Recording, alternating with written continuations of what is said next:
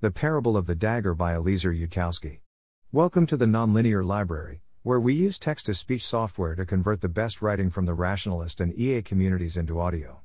This is The Parable of the Dagger, published by Eliezer Yudkowsky on the LessWrong.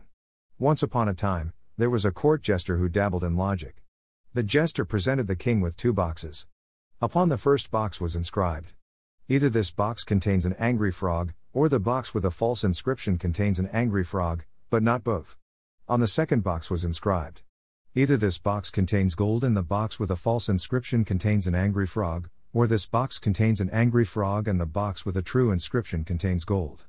And the jester said to the king, one box contains an angry frog, the other box gold, and one, and only one, of the inscriptions is true. The king opened the wrong box, and was savaged by an angry frog. You see, the jester said, let us hypothesize that the first inscription is the true one. Then suppose the first box contains gold. Then the other box would have an angry frog, while the box with a true inscription would contain gold, which would make the second statement true as well. Now hypothesize that the first inscription is false, and that the first box contains gold. Then the second inscription would be. The king ordered the jester thrown in the dungeons.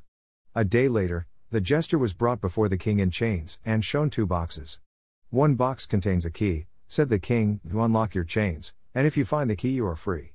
But the other box contains a dagger for your heart, if you fail. And the first box was inscribed.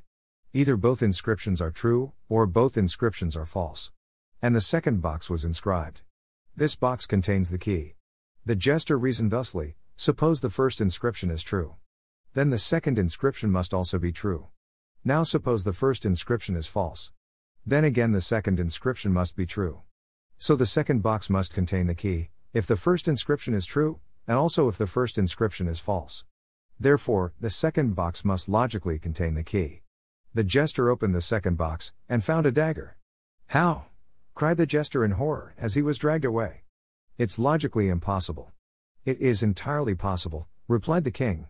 I merely wrote those inscriptions on two boxes, and then I put the dagger in the second one. Adapted from Raymond Smullyan. Thanks for listening. To help us out with the Nonlinear Library or to learn more, please visit nonlinear.org.